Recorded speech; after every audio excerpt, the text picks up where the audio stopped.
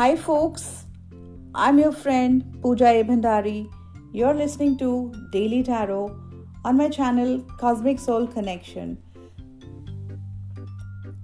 Today is 3rd of January 2020.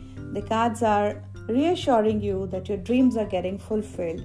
Whatever hard work you've been putting in will lead you to great success. It is a reassurance from the universe. But they also tell you that you are at a juncture wherein you do not know what to do. You are at a crossroad. They say that you can be free. You need to make a courageous choice. Just go ahead and do that, because if you're able to do so, you will be able to change your situation. The thing is that at this moment, you're not able to see the things correctly. It doesn't matter, because something amazing is in store for you. You need to release the past, because there is more enriching future coming your way. You need to let go and let God. You have a love for beautiful things in life.